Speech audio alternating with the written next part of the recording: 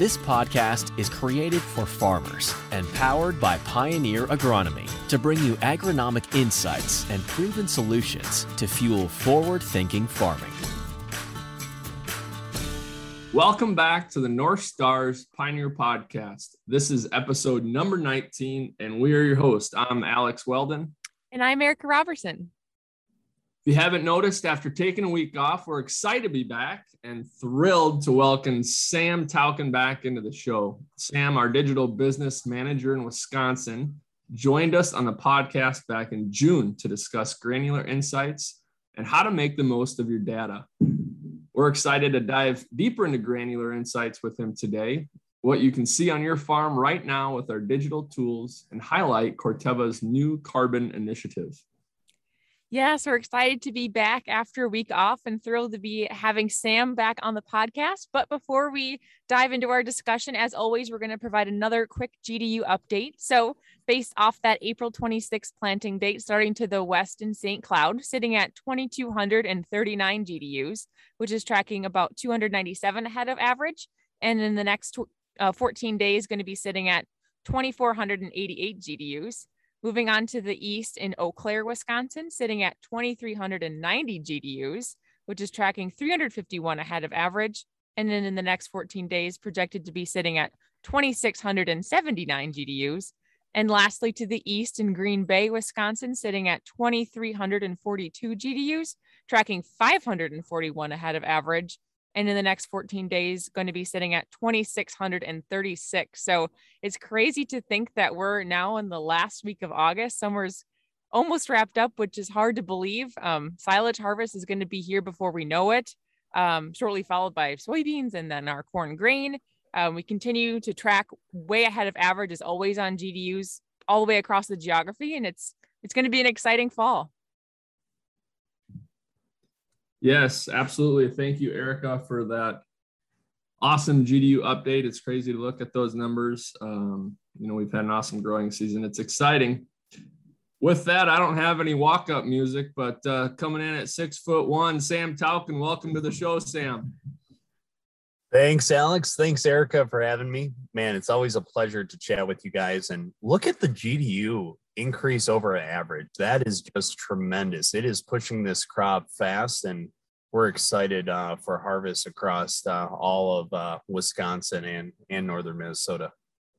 Absolutely. Well, again, thank you for coming on today. Could you start us off, Sam? I know we've had you on before back in June, but for some of our new listeners, could you just briefly go over your background and your role with Corteva? Absolutely, Erica. Well, my role is a digital business manager, and what I do is when people want to use data to make more decisions, they're looking for solutions and services to help them do that. And that is the piece of the business that I focus on for Corteva, and I cover Wisconsin and northern Minnesota. Awesome. Thank you so much. So, Sam, at this point, we have diseases coming in, whether it's corn leaf disease on northern or gray leaf spot, tar spot, what have you. Soybeans, we're dealing with some white mold. What are we able to see at this point of the growing season with granular insights? Yes, great question, Alex. I think one of the most powerful features that we have is being able to pair field observations that are derived from analyzing imagery.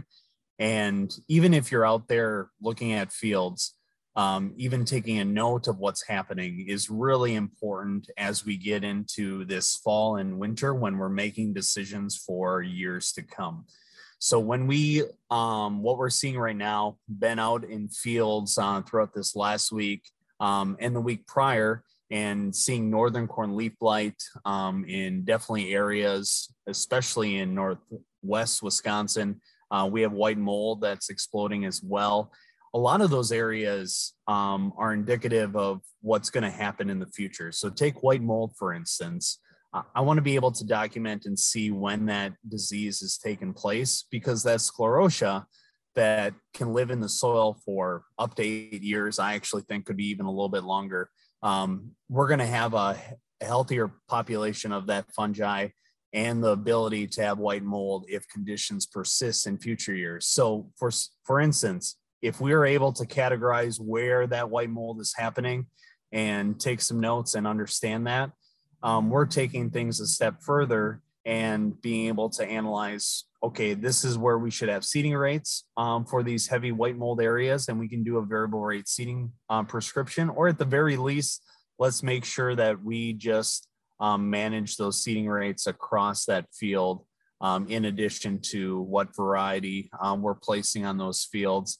And that's all going to help when we're diagnosing and being able to look at prior years when we're looking at those diseases. So I just implore you guys to really dive into specific areas and make sure you take notes. And Granular Insights is a great way to do that digitally and be able to record that year after year and look at those issues.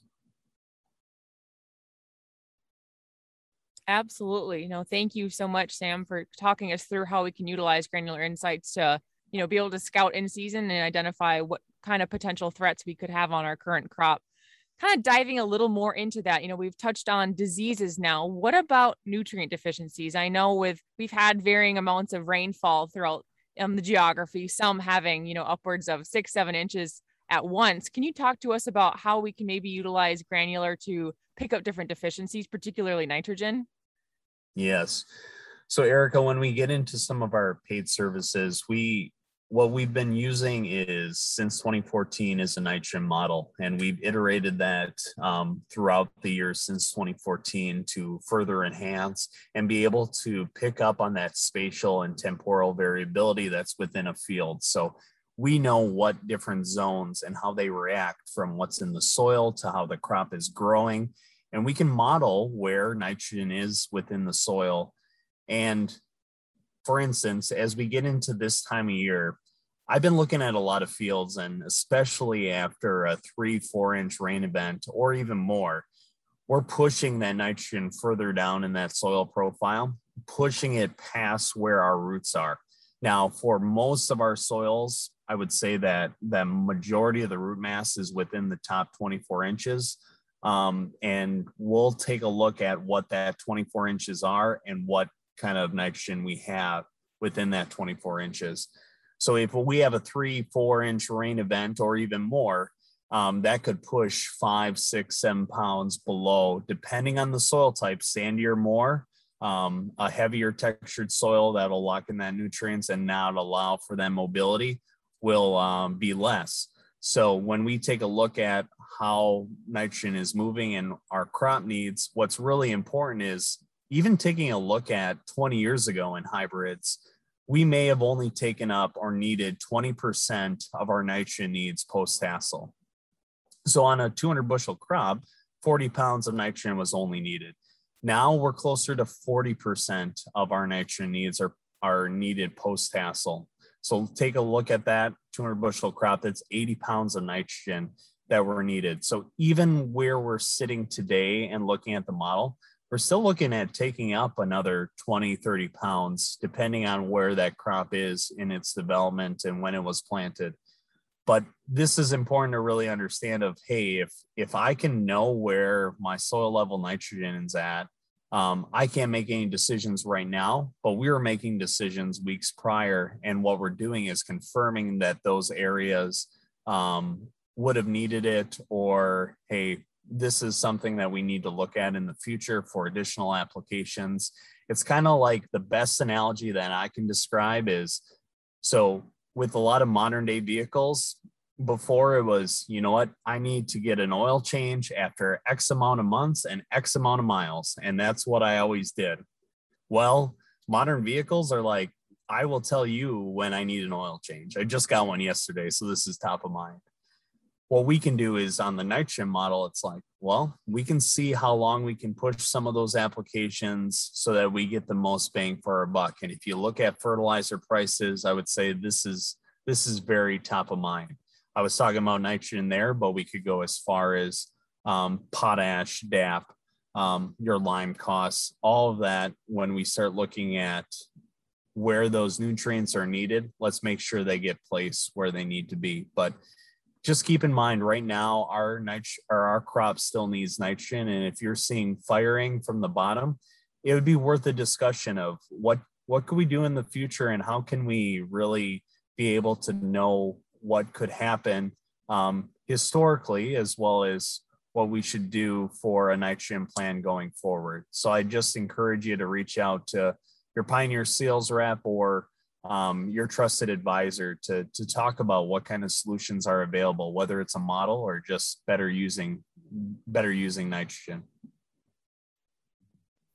Awesome analogy, Sam. I really enjoyed that. You know, as you think of, like you said, prices going up and how do we utilize those groceries at the critical time of that growing season? And you know, what an awesome tool to do that, you know, and filling those kernels. Right now, a lot of our stuff is dough and some in dent, you know, so packing on that starch, filling those kernels, having the right groceries after tassel to continue that crop and to fill it off. So Alex, I would just add, so we had a grower that did variable rate on those same fields in 2019. So we were back in that rotation in corn, and 2019 was definitely a wetter year, and compared to what we had in 2021, excuse me. So with that, we were reducing our application rates by 50 pounds just because we were not leaching as much nitrogen. And it was just so drastic of when we can start factoring in that weather. It's not just, hey, I apply 200 pounds of nitrogen because that's what I've always done. It's like, okay, let's try to use some of the information that we have available. And the model does a great job of putting together more than 100 different variables to figure out where nitrogen's at so that we can at least use that as a piece of our decision to go out there with more. So in that case, we were reducing nitrogen applications this year in 2021 by 50 pounds. Yeah, that's incredible. I think that's gonna perk some ears here with the future prices that we're seeing. So excellent, you know. And with that, you know, packing on starch, half of our tons come from the ear. Silage is right around the corner, and once silage is off, guys start thinking about cover crops or getting that weed in the ground, and that rolls us right into the next topic of conversation, Sam. We can talk briefly on it, and we could probably have a whole nother podcast on just carbon alone. But let's talk Carbon Initiative with Corteva and let our listeners kind of get an insight of what we're looking forward to. Yep. So I always like to start from scratch as far as discussing what really carbon is. Why has this become so important, especially recently? It's been around for a while, but there's increased demand on our corporations as well as a society to really reduce our carbon footprint. So we obviously need energy to produce a lot of the products that we have grown to love. But as far as the society and environmental concerns, we're trying to figure out, hey, how can we offset that and improve our environment as much as possible? So corporations are really interested in offsetting the carbon that they're producing with being able to say, hey, I've helped improve a practice. And what we are looking at is in agriculture, hey, we've helped improve a practice that can sequester more carbon into the soil, which translates to payments to farmers, which is really exciting of, hey, if I can improve practices, I can receive a payment. Now, I will say right from the get-go, any sort of carbon payment that you're looking at needs to make agronomic sense first and foremost. And there's a lot of benefits to reducing tillage as well as applying cover crops. That has to be your primary driver because the payments right now are in that $5 to $20. There is talk that it could go even higher than that. But for instance, if that payment is only even at the high side, $20, does that justify all the new equipment and the necessary needs to manage that crop differently? I would say not. But when we pair that with agronomic information and knowledge of what can happen to that soil and why those benefits are so prevalent, well, this is a nice add-on on top of that. So really at Corteva, what we've tried to do is make it as simple as possible of reducing tillage is going to be one of the most highest value, and you get paid by how much carbon you actually sequester. So ours is, we can look at different models as well as soil tests to really figure out how much carbon is sequestered, as well as how things have changed over time. So really what we want to do is, what practices are you considering on the field? And then we'll run some soil samples that are at no cost to the grower. We log information in Granular Insights to track and be able to verify what happened in the past versus going forward. Those credits get verified with the information that you have.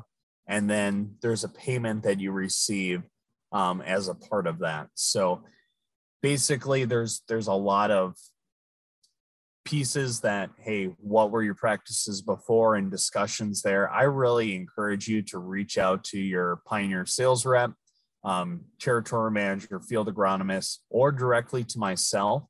And we can have that discussion of, is carbon right for you?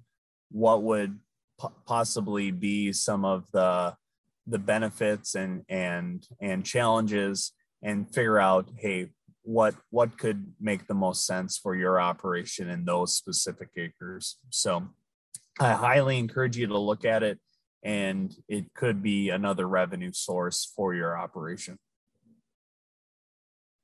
Awesome. Thank you so much, Sam, for the overview of kind of our Corteva's new carbon initiative. I'm sure many growers will have questions. So like you mentioned, just please reach out to your local Pioneer sales representative or anybody within the company to be happy to point you in the right direction and get you the information we need.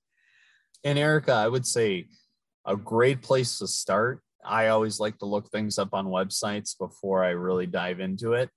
Go to corteva.com/carbon and start reading up on it, and you can really get a good feel for what the program is.